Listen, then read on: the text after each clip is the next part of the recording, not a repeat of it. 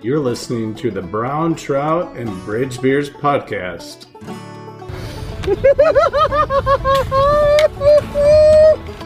Oh, there it is. Decent.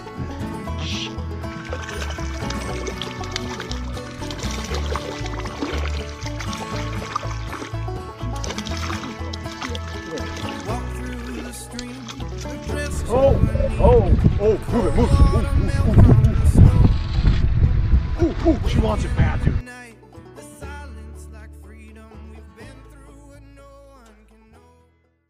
Welcome back, everybody. It's episode 3 of the Brown Trout and Bridge Beers podcast.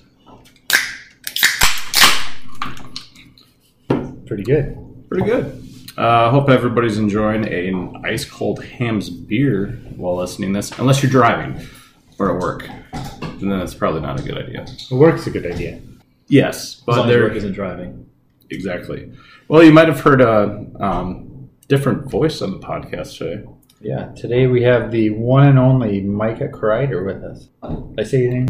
You did, yeah, you nailed it. All right, good. Way to go. A lot of people have a hard time with that first name, but you got it. So, Micah, why don't you tell us a little bit about yourself, how you got into fly fishing? Sure. Yeah, well, like I said, my name is Micah. I live in St. Paul, Minnesota, so just up the road from where we're recording right now. I grew up in Wisconsin, actually, and fished my whole life. Go Badgers. Go Badgers, actually. Yeah, I have to agree with you. So I've been fishing my whole life, a lot of bass and things on spinning gear. And a couple of years ago, I realized that there are trout streams all over the place, not too far from where I live. So I went with my spinning rod and caught my first brown trout on a stream not far from here. And it was actually a pretty nice brown trout. I kind of got spoiled. So my first brown trout ever was actually 26 inches on spinning gear. Just quit right now. Yeah. So I caught a big brown trout, and I caught a few more after that on spinning gear. And I was like, if I'm going to fish for trout a lot, I should probably start fly fishing for them. So 3 years ago, I bought my first fly rod, 5-weight, kind of the classic fly rod setup, and started fly fishing. And I've kind of been addicted since. So started with trout, kind of migrated to do some bass, some pike.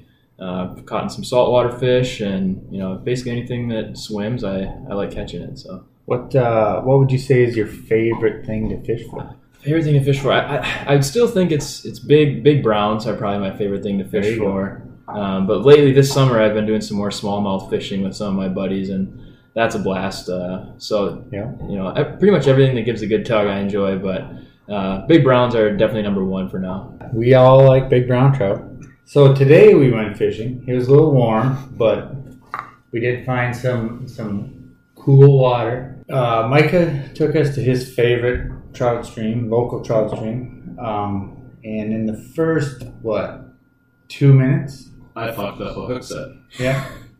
It happens. I mean, It looked good though. It did look good. It was probably like a 28-inch brown trout. Right. Chasing a 12-inch. Right. That was chasing your 4-inch fly. Right. I have nobody but to blame but myself.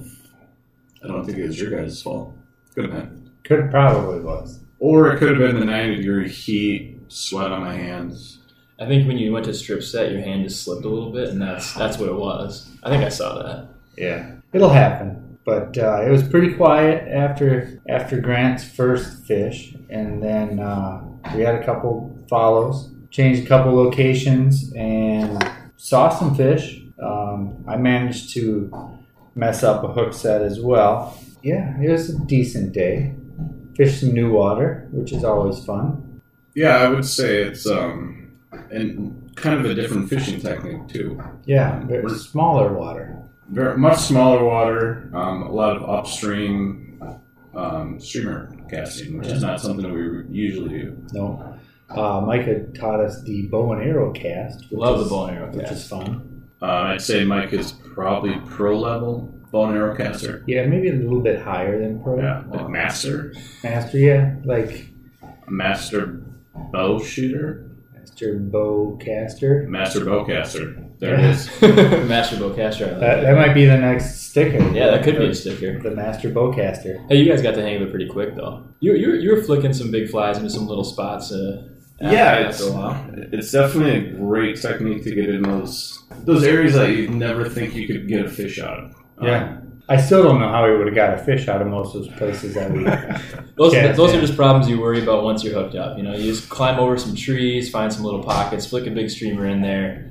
Worst case scenario, a giant fish bites it and breaks you off. Yeah, that'd be horrible. You know, yeah, it's always worth a shot though. But we had some fun. So, Micah, you said that brown trout, big brown trout, are your favorite. And looking at your Instagram, you managed to catch quite a few big brown trout compared to most people. What would you attribute that to? Well, I was telling Grant earlier, what I don't show always on my Instagram is how many hours I put in fishing between those big brown trout. So I think part of the success of catching big browns is fishing streams that obviously hold those big browns in decently high numbers. Yeah. So location is obviously key, and then just fishing flies and fishing techniques that the big browns are looking for, and being willing to go a whole day like we did today without actually catching anything is also important. If you consider a bad day when you don't catch fish, then big brown trout might not be the best thing for you to fish for.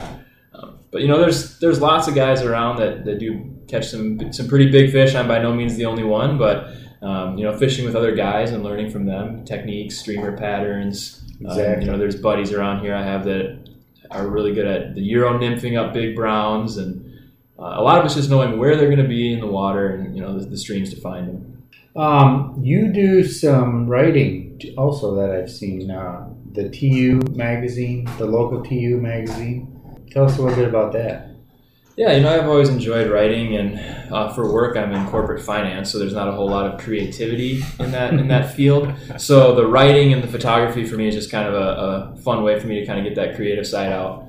And I've always been a decent writer. I'm not going to say I'm an expert writer by any means, but I enjoy storytelling, and I like reading people's stories, especially fishing related. So I figured, hey, I fish a lot, and occasionally there's something that's kind of worth telling. So I do enjoy writing, and I've made some connections with some people in the Minnesota TU world, and gotten some things in that publication, which has been pretty fun. And so whenever we go out and do something fun, I like to record it and take some photos for it as well. All right, and you have a blog also. What's that called? Yeah, the blog is called The Driftless Flyer. So it's kind of a little play on words there, but so it's mostly content that myself and my wife Abigail, she writes a little bit on there too. It's just a quick, usually 5-6 minute reads with maybe 4 or 5 photos from different outings we like to go out on, and it just kind of documents not only for people to read but also for us. It's kind of like keeping a little journal sort of for your fly fishing adventures. Right. So you mentioned your wife. She fishes also? She does. Yeah, my wife Abigail, she fishes quite a bit. I think last year, so I like to record how many times we get out just to see just how much time we're wasting on rivers. And I think last year I made it 148, and wow.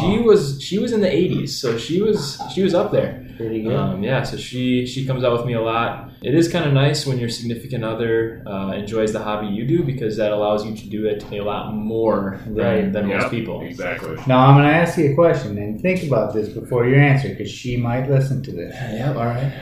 Who catches the biggest fish? Well, if I'm going to be honest, this year, between the two of us, this year she does hold the biggest fish. She got a 23-inch brown trout earlier this year. So she has me beat by about 2 inches in 2018. So that's what she said. Yeah. So she has managed to catch some pretty nice fish. So I'm just going to be honest and say that she's holding it this year. Good. So let's talk about setup, rod, reel, line.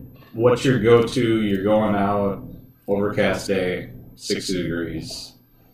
Sounds like the perfect day. Sounds like the opposite of today. Opposite of today. Yeah. It's streamer day. Streamer day. What's in your box? So streamer day, I'm typically throwing an 8 weight. You can get browns in, obviously big browns with 5 weights and 6 weights, but I like the 8, especially when I'm fishing a lot of trees. I like to fish a lot of cover, kind of like we were earlier today. Right. So if you're fishing a small window and there's a lot of trees or undercut banks that trout can get in, if you hook up, you want to be able to kind of muscle them out of there. So 8 weight's definitely what I use. I'm not a big finesse leader guy, so typically I just get straight 10 pound. leader, maybe run 4 to 5 feet depending on water clarity.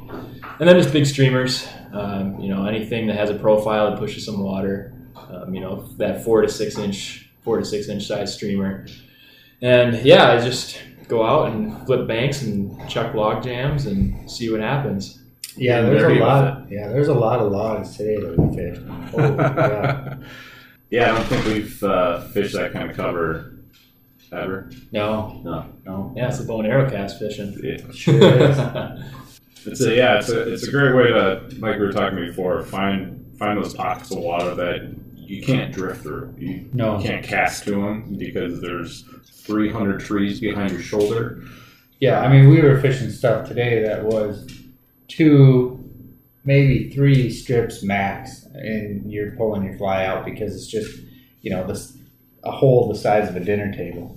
So with these big streamers that you're throwing, do you have any favorite patterns you'd be willing to share with the listeners? Well, Colors or... Yeah, I mean, I keep it pretty simple. I find something that works and kind of stick to it. So the pattern that I use the most often, that I just find pretty easy to tie and versatile, is the Peanut Envy is the name of the pattern. And That's a good pattern. it's a good pattern. Yeah, it's pretty easy to tie. It's mostly just marabou, a couple hooks, and the colors. I kind of stick to the classic colors. So I like having white, olive, black, but white's kind of my go-to. A lot of people. Kind of shy away from white streamer. They let a lot of olive and black people out there, but I just realized that sounded weird. But I heard it. I was like, yeah, that's interesting. Guys that like olive colors and black colors, but I actually do enjoy fishing the white. So typically, I start with the white pattern, see what happens, and if that doesn't work, maybe put on a darker color. Yeah, white's always a good color. I mean, some people have the bright color or bright day, bright fly, dark day, dark fly, and I typically will fish kind of more muted colors, brown, tans, browns, grays, but I'll definitely throw a white or yellow on, if nothing else is working. And surprisingly, fish will hit it. Yeah, yellow's a good one too.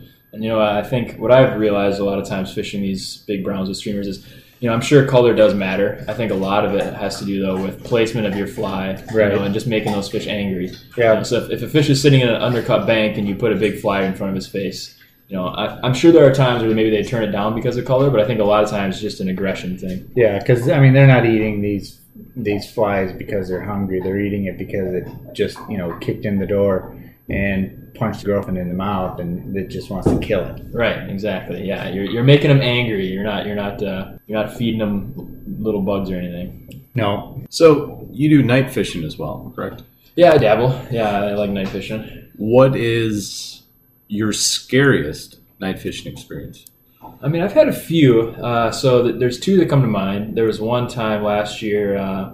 I think it was my friend Drew and I. We were out fishing, and we were it was a stream, kind of a slow-moving water stream, kind of dark, obviously dark, but it was kind of an eerie night almost. A little bit of fog coming off the water, and apparently there was a beaver that lived nearby, and the thing swam up probably 5-6 feet away from us. We have no idea it's here at the moment. Yeah. We're just casting, enjoying the evening. And all of a sudden, the beaver gets its huge tail and just starts smashing the water right next to us, about scaring us out of our waders. So needless to say, we moved on pretty quick after that, A, because we were freaked out, and B, because the trout probably were no longer there as well. Yeah, those beavers, you gotta love them. Yeah, I heard. Did one of you guys hook into one here? Yes. Yeah. Yes. Beavers they put up a good fight. Yeah, if the tug is the drug, beaver might be a good option. It is. Matt's a big fan of the beaver. Yeah, there's a beaver out there that has some pretty cool piercings. Maybe an earring even. Yeah. Body piercing. I don't know. He's got that bling. He does. Sure. Another time, another story from night fishing that I guess I don't know if I would say scary, but it was a little eerie. Just across the stream from where me and my friend Drew were fishing again, there was a pack of coyotes that must have just had a fresh kill. Ooh. So, we can't see them, and, I know they're not going to hurt you, but when you hear a bunch of coyotes, 20, 30 feet from you just going nuts, it's chowing on something. Right. It's a little eerie under the full moon, hearing the coyotes going crazy. So you always have to be a little bit I guess you always end up being a little on edge when you're night fishing, but it's a good time. It's definitely a whole nother level of just awareness because you can't see anything, so all your other senses are just heightened. And I think Grant several times, he always talks about the pucker factor. Constant pucker. Yeah, I mean, I bet if someone took your average heart rate when you're day fishing versus night fishing, it's got to be higher at night. Definitely. Even if you're not consciously freaked out, you're always just a little bit more. You're paying attention even to where you're stepping because you don't know where you are, you don't know what's around you. Yeah. So kind of going along that, of all the fish that you've caught, is there one, whether you've caught them and landed them or you missed them, that of all the fish, it just sticks out in your mind, and that's like the one fish that you will always remember? Are you talking about night fishing specifically, or just anything? Just trout fishing in general. Yeah, so I guess recently the story that comes to mind recently, I took a trip with my wife Abigail out to Seattle, and we visited my friend Connor. He lives out there, and he took us out fishing. We went and fished in the Cascades. We floated the Yakima and got some wild rainbows out there, which was really cool. Nice. But the last day we were there, I really wanted a sea run cutthroat. That was kind of like when you're out in the Northwest, that's kind of the cool prize fish that you can't really get a lot of other places. So I think they're native only to Northern California up to Alaska. So it was the final morning of our trip. We were flying back to Minneapolis at around noon local time. So we got up at about 4:30, got all of our stuff packed in our suitcases, threw in the back of Connor's truck, and drove out to the Puget Sound. And when we got there, the water levels at the Puget Sound the tides were super, super low, which was not what it was supposed to be. So we were a little bit bummed out. There wasn't hardly any moving water, which isn't, I guess, ideal for these specific fish. So we spent about a good 2 hours casting into the open water with nothing. My friend Connor was, kind of thinking that maybe it wasn't our time, it wasn't our day. And with about 10 minutes left in the trip before we had to make it to the airport, I casted, 30, 40 feet out, stripped in the little streamer that Connor had tied up, and bang, I had a hit. And he's standing on the beach. He's probably about 50 to 60 yards away from me. He's actually taking a leak at the time, which is kind of hilarious. So I don't have a net. He has the only net in our group, and I'm hooked up to a fish, and it was, fighting pretty hard. It was about 16 inches, I think.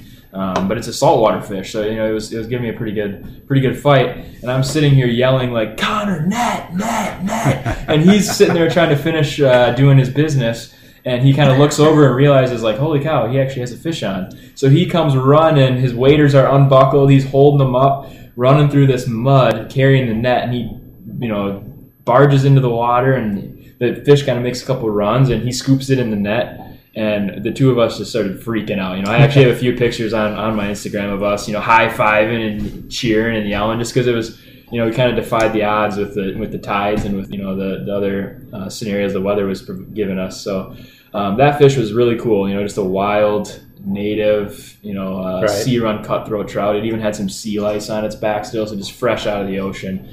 So that was probably my most memorable fish recently anyways. Yeah, there's lots of memorable ones. That's just one of them. I've gotten some snook down in Florida that were pretty cool. I got my personal best brown trout last year with my wife out night fishing, 23 inches on the mouse. That was a fun experience to have with her. So a lot of good stories. Yeah, I know of all the fish that I've caught throughout the years, the one that I remember the most is I used to go to the Bighorn every single April and drove out there, 12 hours on the road, dumped my gear at the cabin, and headed straight to the river. And it was overcast and real light drizzle and kind of cool, early April. The blue-wing olives were coming off pretty heavy. I had caught a couple smaller fish and working my way up through this run, and I looked out over the water, and I was following this BWO floating down the river, and I just saw it go underwater. I didn't see a head come up. I didn't see anything. It just, like there was a vacuum, and it just sucked this fly under. And I thought, holy cow, there's a big fish right there. Because the big fish, they won't surface. They'll just kind of open their mouth, flare their gills, and create a vacuum, and the bugs will just, go under. So I changed flies, and I tied on a fresh size 20, blue-wing olive, put that one cast out there, and I'm watching my fly float down the river, and right as it got to that same spot, boom, down it went. I hooked into a 22-inch rainbow male big kite, hook jaw, and it was a good 15-minute fight to get this fish in, and I got him in, and he was just a slab. And that's the fish that, for me right now, is like the one that I will always remember. So what weight rod were you using when you caught that one? 4-weight. Oh wow! Yeah. So it was a little bit of a tug. And the tippet, what was the tippet size you brought him in on? 7X, right? It's probably 6. Wow, that's a pretty impressive fish. Yeah, it was the whole size 20 fly with a 20+ inch fish thing, and yeah, it was a good feeling.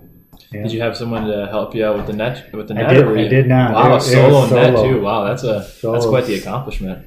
Got it in the net, snapped a couple pictures, and let him go. Grant, I think I think it was maybe mentioned in the last podcast, but what would you say yours is? Is it the most recent or? The muskie was fun, but I think last year finally getting what I thought was a big brown trout, the 18 when we were down in southeast Minnesota. Same thing, hitting the banks, 2 strips, and game on. Just one of those fish you don't think you're actually going to land, and you finally get it in the net. That's probably my favorite. The muskie was fun, but it's brown trout fishing. Yeah, Brown trout. It's more fun. brown trout and bridge beers. A lot of times I think some of the stories is just who you're with when you catch those fish too. That kind of add to it. Yeah. Whether it's a significant other or a really good friend of yours that kind of helps in the excitement. Yeah, that's a big part of it, and we've touched on that before. It's we fished a good 6-7 hours today. Didn't put a fish in the net, but Had a blast. 3 guys hanging out, eating hot dogs, Drinking beer, hot dogs, bridge beers. But that's what it's all about, just having a good time. So we do have some questions from our friends on Instagram. From Justin Karff, are straws an acceptable material to use for his dries when the trout are sipping flies? Well, Justin Karff, I've met him a time or two. I've actually tied a fly or two with him. I think that man can pretty much turn anything into a fly. So I think what I would say to that is, if he can tie me a good fly with a straw, I'll fish it. Sounds like a challenge, Justin. You better get up on that. There you go, Justin. We got MC Bowser. I think that's how your Instagram handle is. What's better, Wisconsin or Minnesota trout streams when coming from the cities? Oh, coming from the cities. Well, keeping distance in mind. Okay. Well, gosh, they're both so good, and they both kind of have pros and cons. So if you're from the cities, Wisconsin has a lot of really good quality trout water, a lot of opportunities for having big fish days. Maybe putting 20 to 40 fish in the net on certain occasions. I like Wisconsin for a lot of the brook trout fishing. Minnesota is great too. In general, though, I think Minnesota streams are generally a little bit further away. If you really want to get to the heart of the Minnesota driftless area, you're gonna have to go probably an hour and a half-ish a lot of times. Whereas Wisconsin, you can kind of drive across the border and you're already maybe 20-30 minutes from a lot of trout streams. Yeah, you're hopped in and you're fishing pretty fast. If Hamm's isn't available, what is your favorite bridge beer? Bridge beer. Oh, whatever's cold and ready to go. I guess it's kind of it varies. I like to mix things up a little bit, but Hamm's was a good option today. That's for sure. The dog's going to town on his boat. Yeah, if listeners, you hear this, Winston the dog is currently destroying a buffalo horn. Yeah. I think it's a water buffalo horn. It is. If you have a dog, buffalo horns are the way to go. I think Winston would agree. Yeah, I think he's having a hell of an evening over there and destroying that. So who do you rep for? I fish Walton Rods. He's a small company out of Indiana. All handmade American rods. I fish them a lot. And then I like there's some local kind of driftless area brands that I've met people and I enjoy their products. So the O-Pros brothers, the guys down out of southern Wisconsin, they make the Dragonfly rod holder is always a good tool to have on your belt. Epic beards. Yes, Epic beards, they're probably like top. There's how many of them? 3? 3. And those 3 guys have like the top. They're in the top 5 beards. of Yeah, all so if time. you're ever I would agree. if you're ever fishing the driftless and you see these three dudes with just massive beards, go up to them and ask them if you can have a dragonfly. I'm sure they probably have one on them for you. And then there's a guy here in Minneapolis I like that makes some pretty cool nets, dead drift nets. Joe, he makes some really, really beautiful nets, almost to the point where you don't want to use them, but yeah, they're handy. Thankfully, I've had to use mine a time or two. But That's good. And so I typically every episode I have a rant, and my rant tonight, leading into coming off your net thing, is nets. Carry a net, people. I mean, I see more people struggling to land fish without a net, and especially when you've got that fish of a lifetime on. I mean, so many fish are lost right at your feet. Carry a net. It's better for the fish because as you're trying to get your hooks out, the fish can be in the net, in the water, and then you can get your hook out. Fish is in the water, and you get your buddy ready with the camera. The fish is in the net, in the water, and you just lift it up, take a couple pictures, and back in the river he goes. So there's my rant for tonight. Carry a net. And you don't have to go and spend $300 on a net. No, I mean, you can get decent nets for like $30, $40. $30-$40 with the rubber webbing in it. Yeah. rubber webbing is key. Rubber webbing is Get a fish-friendly basket. Yeah. That and, those old nylon ones that your grandpa probably has laying around. Your hooks are going to get caught in it. It's just going to be a complete mess, and it's really bad for the fish. Yeah, so get a net and use it. Don't be stupid. Buy a net. Yeah. We didn't have to use one today, but we were prepared with three nets. We just had in 3 case. nets. Yeah, just in case. I feel like August is that month too, where like every small town has their like hometown festival. Yeah. So when you go fish a river, you go like last weekend. I was down in southern Minnesota fishing a river, and that town had their festival, which I didn't know. So we show up to the town, and there's hundreds of people, hundreds of cars. There's tubes floating everywhere in the river, and we're basically like, well, let's go find something else to fish because the river is just covered in tubers that, let's just say, weren't very sober. We'll Not today. Not today. If you're a tuber or a kayaker and you come up on a fly fisherman, do me a favor. Don't go where my rod is. Go around it. Or, here's a thought, paddle backwards for a little bit. Give me a little time. Or, don't stop and flip your kayak over and have me come out and drag you out of the water. Yeah, that's always fun. And you can spare us and ask, don't ask us, are you catching anything? It's kind of the classic question is they float right over your hole. Yeah, we were splashing and, But the river is for everybody. The river is for everybody. We have to share. So, Micah, do you have any trips coming up? Yeah, so actually next weekend, my wife, Abigail, and I were heading out west. We're going to Jackson, Wyoming. Jackson's a good place to fish. So I hear. I've actually never been west of the Black Hills. Really? So I guess with the exception of Washington. So I've been to Washington Right. State. I think I've been to like 27 states, and none of them are in that western region. So Are you driving or flying? we are driving, so we're going to spend 17 quality hours in the car together, which is pretty Good. exciting. Yeah. I'm kind of spoiling myself and renting a brand new truck. Hey, nothing wrong with So, that. currently you saw my truck today. It's a 1997 F-150. It's, it's still chugging just fine, but didn't know if I quite wanted to put it through the 17-hour one-way trip to Wyoming. So. It's a lot of miles. I've made that drive several times. Yeah, so I hear your let's just say your truck kind of made me think a little bit when you pulled up next to me this morning. Previous to this, you hadn't driven farther west than the Black Hills? Yeah, so I guess I've been to Washington State, but I've never been to like that Wyoming, Montana, Colorado, kind of that mecca of trout fishing. I've never been. So You'll be spoiled. You'll be spoiled. I hope so. Shameless plug, though, for one of the local fly shops. Yes. Bob Mitchell's fly shop is actually putting on a Black Hills trip first week of October. Yeah, it's into September, October-ish. Yeah. Check their website. They'll have a calendar and a link and all that fun stuff. I think it's 3 or 4 days, guided fishing, sleep in a sweet cabin, drinks, food provided. You've been on one of their trips before. I have been on one of their trips. We did the Trout-tastic Journey. Yes. Good times. But yeah, just call Bob Mitchell's Fly Shop for more details on that. And their guide is he's a South Dakota guru, and I think he grew up there, didn't he? Brett. Yes.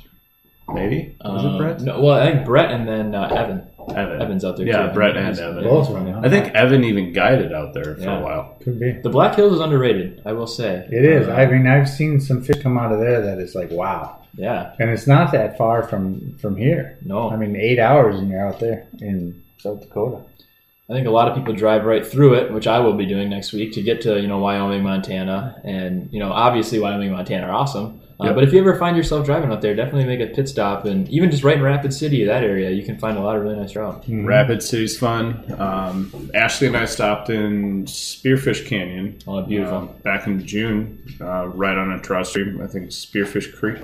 But yeah, Brett put us on some nice spots to find some fish. And yeah, it's a beautiful area.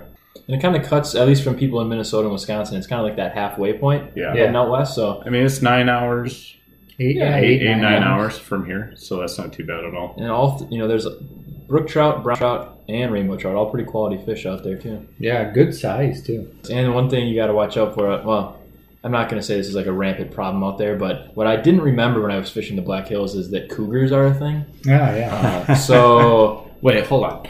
The animals? I was referencing the animals, Okay. but All right, judging by just your checking. face, you were thinking something else. Yeah. All right. So just another real quick story. We were night fishing out in the Black Hills, and we were walking. We were just finishing up.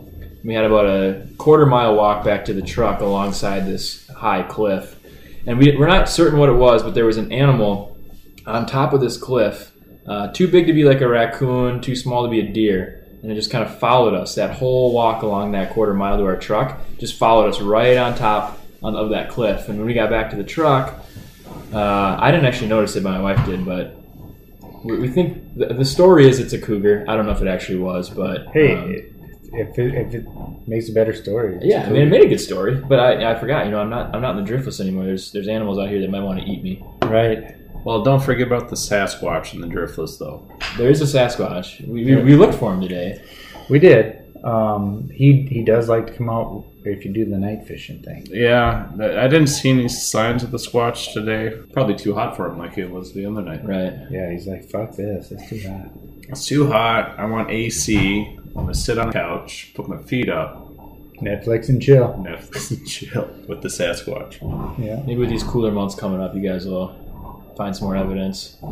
Could be. I mean, I was fishing Rock Creek a few years ago, and I remember there was like a real steep cliff right behind me, and I was fishing this spot, and you kind of get those moments where like the hair on the back of your neck stands up, and it just doesn't quite seem right, and I just had that funny feeling, and I'm like, I think it's time to go. Yeah. Maybe it was a Sasquatch that was in South Dakota and I didn't know it. Yeah, could have been. Yeah. I think they've got sightings of them across the country. But yeah, pretty prevalent in the driftless area. I like those trout streams. The trout in the wine country. Yeah. They're big fans of that. All right, Micah, you're in the driftless. It's lunchtime. You got to eat. Where are you going? Well, man, so I'm kind of gonna answer your question in a different way. So lunch, when I'm fishing, it doesn't usually happen. It's one of those things I'm sure other people have experienced it, right? While you're fishing, you don't think about being hungry. Right. So you just fish until dark naturally because that's what us addicts do. And you're fishing. Maybe you'll slip in a beef jerky here or there or something. I'm a big Cliff Bar. Cliff fan. Bar. Those are good. Cliff Bars are good. Cliff Bars are good. So lunch is usually a Cliff Bar or beef jerky. And then you get back to your truck and you kind of take all your stuff off and you realize, wow, I'm starving. Mhm. So I like to go to, usually I drive into the small town that I'm fishing, wherever it is, find a place that looks local but not too local, you know what I'm saying? Yeah. So there was one time, it's another short story, my wife and I were fishing and I'm like, let's go to the local spot. Let's support some local people. So we pull up, I'm trying to remember what town it was. It was some small town in Wisconsin, not too terribly far away. We get to this like kind of bar and grill looking place. We walk in, and it's one of those where you walk in and everyone stops talking and kind of looks at you. Yeah, you're not from around here. You're not from Sounds like around here. Wisconsin. Yeah, it sounds like Wisconsin. Yeah. And like no one asked us, hey, how's it going, or can I help you? We just stood there for 30, 40 seconds without anything happening. Right. So then we went to another place we knew better. So if any random like bar or restaurant owners listening to this in small towns, if some fly fishermen walk in, be nice to them. Yeah, They're just trying to support local. Yeah, we just want to eat. Yeah. We just want to eat and drink your beer. Yeah. Mm-hmm. You better have hams on tap. Yeah. Now, if we walk in with soaking wet waders, you can probably look at us a little sideways. Right. Fly fishermen, don't go into people's restaurants wearing your dirty, Take your boots muddy. off. Yeah, take your boots off. Take your boots off. Take your waders off. But restaurant owners, if we're not from around here, we're going to your place on purpose because we want to, get some food because we're hungry. We've been fishing all day. Right. In August, everything just freaking grows as tall as your head, and things you fished like 2 months ago. This year that stuff was as high as your head in July. Yeah. First part of July. Yeah. We didn't even have a spring. No, because we got like a ton of rain. Like every week it rained like 3 inches. It went from 15, let's see, we got 16, I think, inches of snow, at least in St. Paul, on April 15th. Yeah. And I think on April 25th or whatever, it was like 80 degrees. Yeah, my buddy had a wedding in Bloomington. It took us an hour and a half to drive there that night. Yeah, I remember that. Of the snowstorm? Yeah, Oh, man. that day. That was rough. Minnesota, I tell you, you can't. The weather, 6 months ago, 7 months ago, I was fishing in 15 degrees and just can't win. Well, in 30 days, we could have snow. Yeah, definitely. I've seen it. It's bad. It's all right, though. But come to the Driftless. It's a cool area. And fish muskies. And fish muskies. Don't fish my So, streams. yeah, here's something for everybody listening. If you're a muskie fisherman, you should be getting off the trout streams in about 30 days. And stay off of them until the season ends. Yeah, because muskie fishing really picks up. Really picks up. You're going to find those big girls out there. So stay off the trout streams. Stick to your muskie fishing. And hunters, it's getting that time where you're going to want to spend some time sighting in your bow and getting all that stuff ready. So, trout fishing, it's not really any good right now anyway. And for the rest of the year, just focus on the hunting. It's really what you should be doing. Have you guys ever thought about wearing blaze orange while you trout fish in October? Because there's some times where I'm fishing public land and I'll literally walk up and be like, there's a hunter right there. Yes. I have a story. Oh. So small game opens in September. Yes. And I was fishing the Root River system down in southeast Minnesota. And I was in the river, and the banks were kind of high on either side. And all of a sudden, I start hearing guns going off. Well, there was 2 hunters on one side of the river shooting squirrels on the other side of the river, right over the top of me.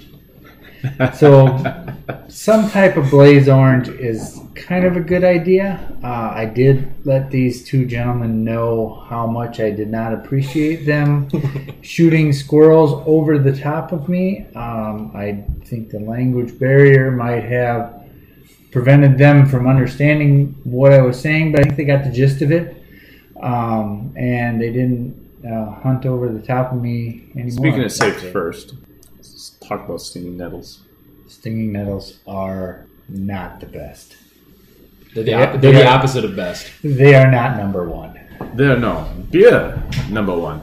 Stinging nettles, Not number one. not number 1. So, Sims or any outdoor company, if you're listening right now, if you could develop a pair of pants that do not allow stinging nettles to come through and destroy me, Yes. That's a genius idea. I have emailed Sims. I will pay hundreds of dollars for that. Yes. Sims has an email of mine on file. They should have it on file. Of like the double layer front guide pant, like the Carhartt logger pants with, 2 layers. Or like the upland Yeah. upland hunting pants with extra. Something to keep your legs from just being destroyed by this vicious plant. And they kind of sneak up on you. You're walking through a field, you kind of forget that there's nettle around, and all of a sudden, just bang! Just like that. Just like that. Just like bang! that. Oof. Yeah. It's amazing what just a tiny little leaf, you just brush up against that, Yeah. and man, Man, it just burns. you won't forget it. Nope. And this is my first summer wet wading. I've been thrashing around these streams for the last 5 years. Didn't know the stuff was there. Oblivious. To it. You just been sweating the whole time. Yeah. I like to sweat. It's Grant's weight loss program. It is. If you guys are looking to do it, buy some G-Force and just walk around with it. It's 90 degrees outside. Yeah. Wet weighting definitely has its pros and it definitely has its cons. It's one of those kind of deals. You know? Yeah. One other thing, just a public service announcement: if you do start wet weighting, when you get home and you take a shower, always look for leeches. Yeah. Because there has been a lot of times where I'll get home from a nice wet weighting session, and I'm in the shower and I pull a leech or two off my calf. So just to don't go to bed without showering if you're wet weighting. Good to know. And another to add on to that, I learned from my friend the other weekend, if you do have a leech on you, you could pull it off. But another thing, I guess, apparently salt. So if you Bingo. get Salt some works. salt, it was amazing. You sprinkle some salt on there, and the leech just falls right off. Really? Yeah. So you learned something in this podcast. I have not had a leech. Grant and I have talked about this. Ticks. Anybody ever get a tick while fishing? Not in Gore-Tex. I have not either. I have not gotten one wet weighting. Knock on wood. But what about you, Micah? Surprisingly, I'm kind of with you. I don't find too many ticks on me. It's weird because the stuff I walk through, I'm like, Right. there's going to be a tick on me. There has to be. Constantly thrashing through brush. How are there not ticks out there? Head high grass and weeds and nettles and never a tick. Right, and it's every month. It's not like spring, fall, Right. summer. We're doing this. So it's Yeah. It is. Like I said, now we're all going to go after this podcast and find a deer tick on us. But Probably. We'll all die of Lyme disease. Yeah, Lyme disease is not that bad. It's fine. It feels like you got hit by a semi-truck. They give you some antibiotics. 10 days, you're fine. If you catch it early. If you catch it early. If you don't catch it early, Bad things do happen. you'll have a lifetime of pain. check for leeches and ticks. Yeah, check for ticks. Apparently there's these fancy gadgets for removing ticks, or just burn them off. Burn them. Yeah, Yeah. Good. If you see a tick, light it on fire. Public service announcement. just destroy it. All right, Micah, why don't you remind our listeners again of your Instagram handle and your blog URL? Yeah, so my Instagram handle is pretty straightforward. It's my name, Micah Kreider. There's an underscore in between the two, but we're Micah Kreider, and then my wife Abby. Lots of big fish on there. Well, big fish. Yeah, I mean, if you might have to scroll back a ways for the big fish. Kind of lately, I've been getting a little bit more into the photography that's kind of more, like someone walking or someone tying on a fly or that kind of thing. But there's definitely some big fish mixed in. I'm Micah Kreider. My wife Abigail Kreider. We have the same kind of Instagram handle. And then we have that blog, The Driftless Flyer. Nothing too mind blowing there. Just kind of some stories and some pictures that we take. Well, it's good. We appreciate you being on the podcast. Thank you for your time. Thank you for taking us out fishing today. Yeah, thank you very much. We had a blast. Hopefully we can do it again sometime soon. Also, we'd like to thank our listeners out there for listening. We'd like to thank Winston for barking in the background. So if you guys are out there listening to the podcast, give us a comment, a like, a follow, share with your friends, not your mom and dad. But yeah, Unless they fish. unless they fish And they're cool. and they drink hams. And hams, again, I'm going to say this for the third time, sponsor us. Yeah, we'll definitely drink your beer and give you a shout out. Thank you for your time. Appreciate it. Yeah, thank you guys. It was a good time. Yeah, Thanks, I had thanks a lot for of- I had a fishing. lot of Thanks fun for coming on the fishing. podcast. Yeah, thank you. And hopefully we'll do it again soon. Tight lines. See ya. Bye. Podcast.